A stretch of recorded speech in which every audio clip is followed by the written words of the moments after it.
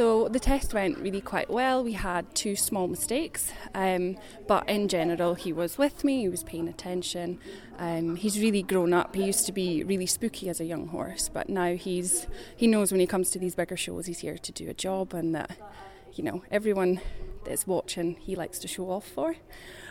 So yeah, I feel it went well, but I was shocked and surprised and delighted and all the rest. The preparation wasn't ideal for us. We've had a lot of snow and frozen temperatures, so my outdoor arena was frozen for most of it. So we've had 1 lesson since December, and we've done a bit of hacking and riding when we can, when the arena would allow it. So yeah, it's not been the best preparation, but it seems to have worked.